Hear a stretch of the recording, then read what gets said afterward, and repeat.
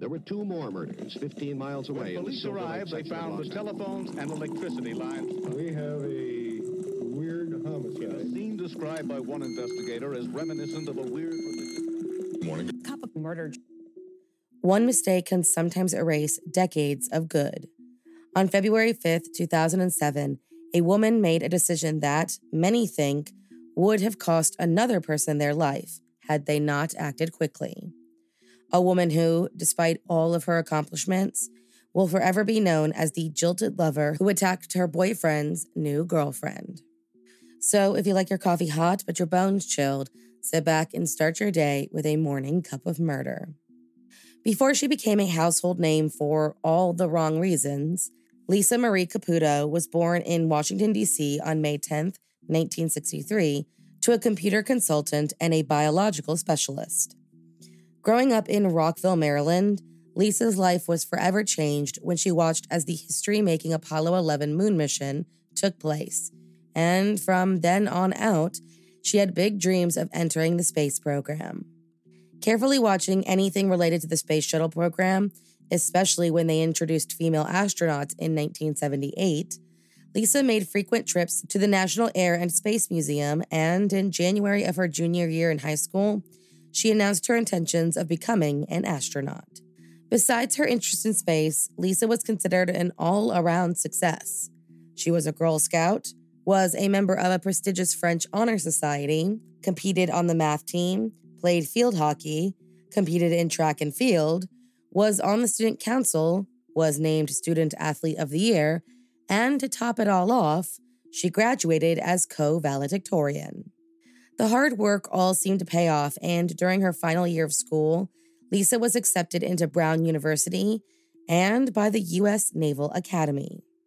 Though her parents thought Brown was the better choice, she opted to join the academy in hopes that it gave her a better chance of achieving her goal of becoming an astronaut. Arriving in Annapolis in 1976, Lisa became one of the few female cadets in the incredibly male-dominated academy, a place where they were harassed quite often and even told by one of the professors that he didn't believe women belonged there. Despite the hardships, Lisa graduated in May of 1985 with a Bachelor of Science in Aeronautical Engineering and was commissioned as an ensign in the U.S. Navy.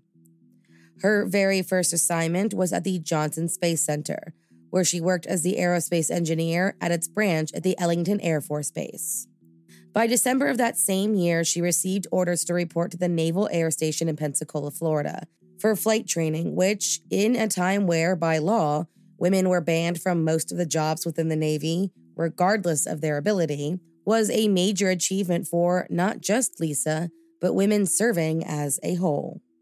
A qualified naval flight officer by June of 1987, Lisa continued to excel and push barriers at work, while also finding success in her personal life as well. On April 6, 1988, she married an Annapolis classmate, Richard T. Nowak, and shortly thereafter, she qualified as a mission commander and electronic warfare lead. Not slowing down for 1 second, in 1990, Lisa entered the U.S. Naval Postgraduate School in California, where she got both her Master's of Science in Aeronautical Engineering and a degree in Aeronautical and Astronomical Engineering in September of 1992. That's the same year that she gave birth to her son and was transferred to the restricted line as an aerospace engineering duty officer. She was then selected to attend the U.S. Navy Test Pilot School in Maryland, getting accepted after applying 6 times, and after graduating in June of 1994, she became an aircraft systems project officer. After all of this and more than 1,500 logged flight time in more than 30 different aircrafts and a number of awards, when NASA announced that it was selecting a new group of astronauts in June of 1995, Lisa knew that all that she did, all that she accomplished, was finally going to pay off. Her dream in reach, Lisa Nowak became one of the 2,400 applicants that NASA received that year.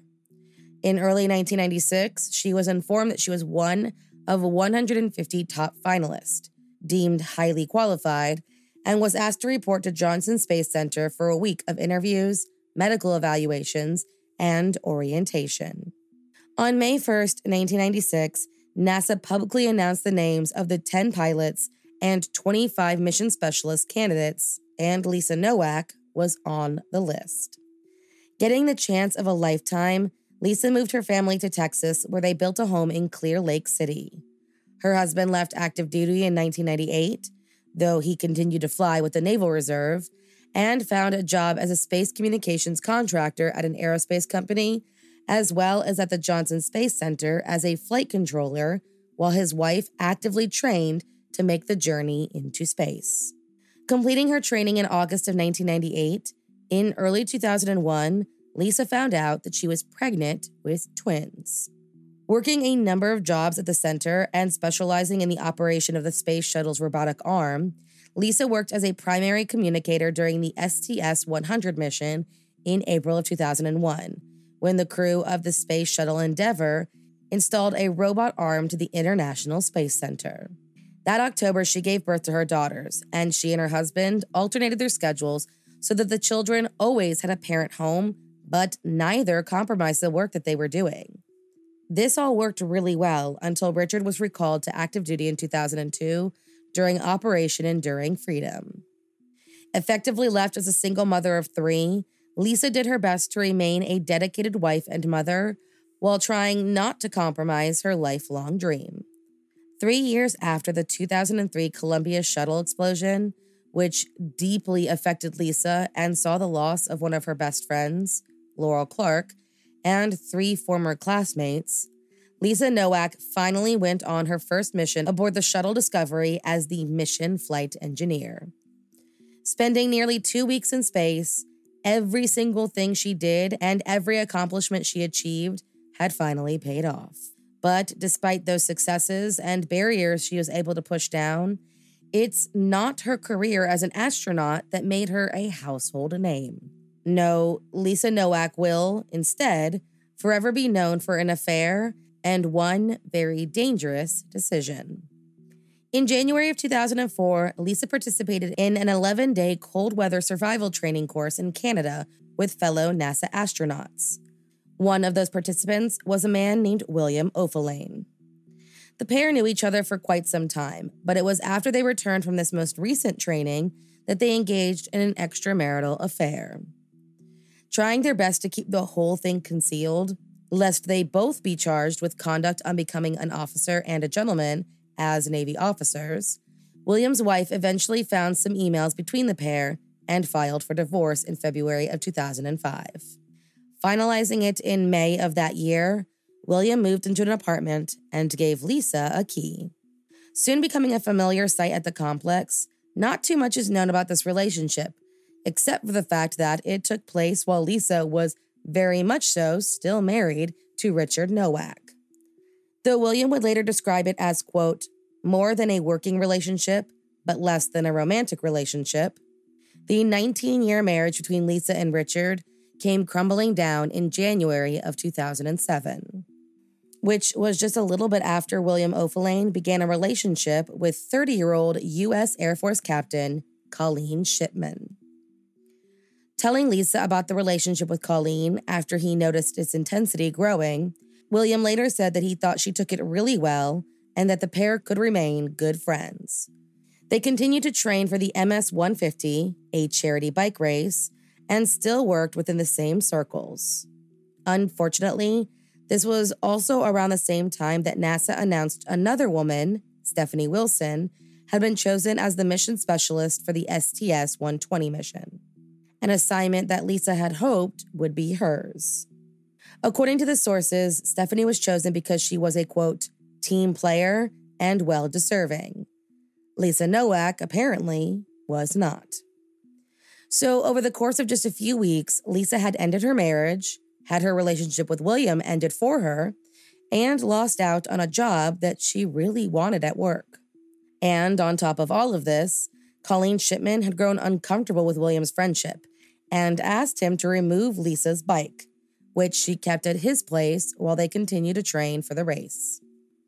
Things were falling apart in Lisa's life, and for some reason, she focused all her bubbling anger on the woman who ended her affair.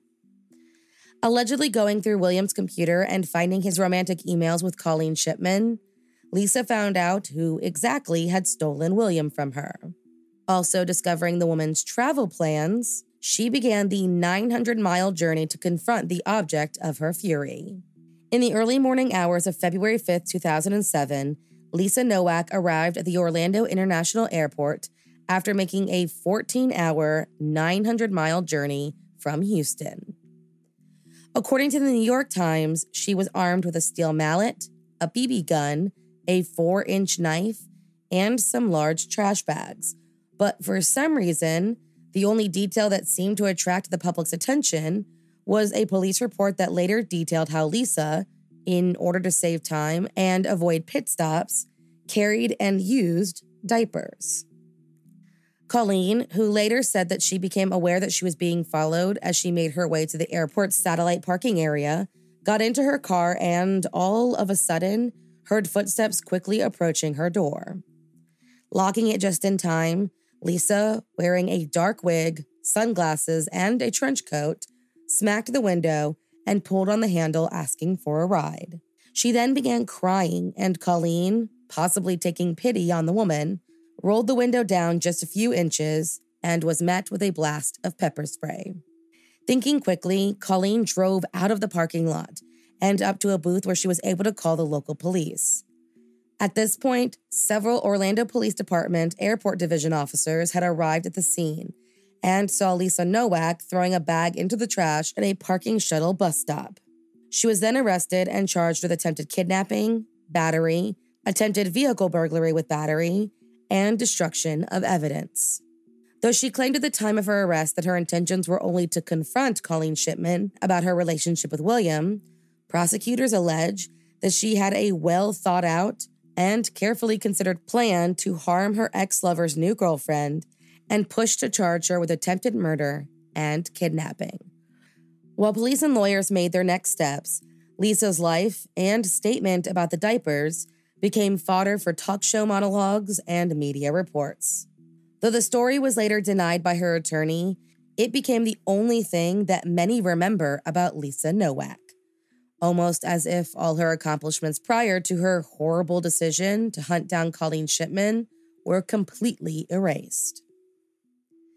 Many tried to understand how this successful woman seemed to snap, and for those who knew Lisa well, they pointed to that Columbia shuttle disaster that saw the death of her close friend.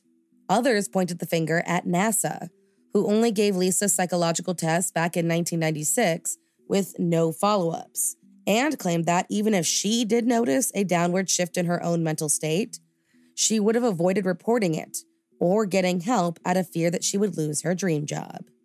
There were also some who claimed that her 2006 spaceflight might have triggered something dark within Lisa Nowak, who knew, with so many others waiting in the wings, that this was likely her only trip into space.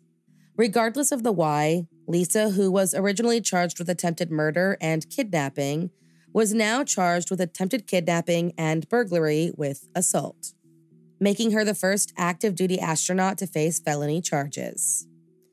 Lisa Nowak was let go from NASA, William O'Fallane was released by the agency in June of 2007, and an annual psychological screening was implemented for all astronauts. As her trial date approached, Lisa's legal counsel filed paperwork for an insanity plea, claiming she suffered from OCD, insomnia, and depression. Then came a ruling that Lisa had not been fully advised of her rights, and therefore, the police interview she gave was no longer admissible in court, while Colleen Shipman, claiming Lisa had every intention on killing her, asked the judge to give her attacker jail time. Noting that this was her first ever offense, when Lisa Nowak pleaded guilty, the judge gave her a year probation, community service, and directed her to write Colleen a letter of apology.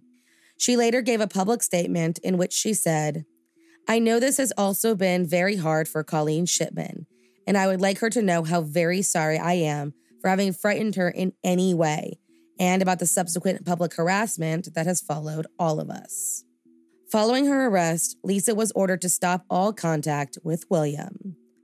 She and her husband officially divorced in 2008, and in 2010, Colleen and William married and moved to Alaska. Colleen, now a novelist, says she still suffers from anxiety and is always looking over her shoulder. Lisa Nowak, after being discharged from both NASA and the Navy, began working in the private sector. Thank you for joining me in my morning cup of murder. Please join me again tomorrow to hear what terrible thing happened on February 6th. Don't forget to rate and subscribe and let me know how you like it. If you want to help support the podcast, there's always Patreon or just sharing it with your true crime obsessed friends. And remember, stay safe.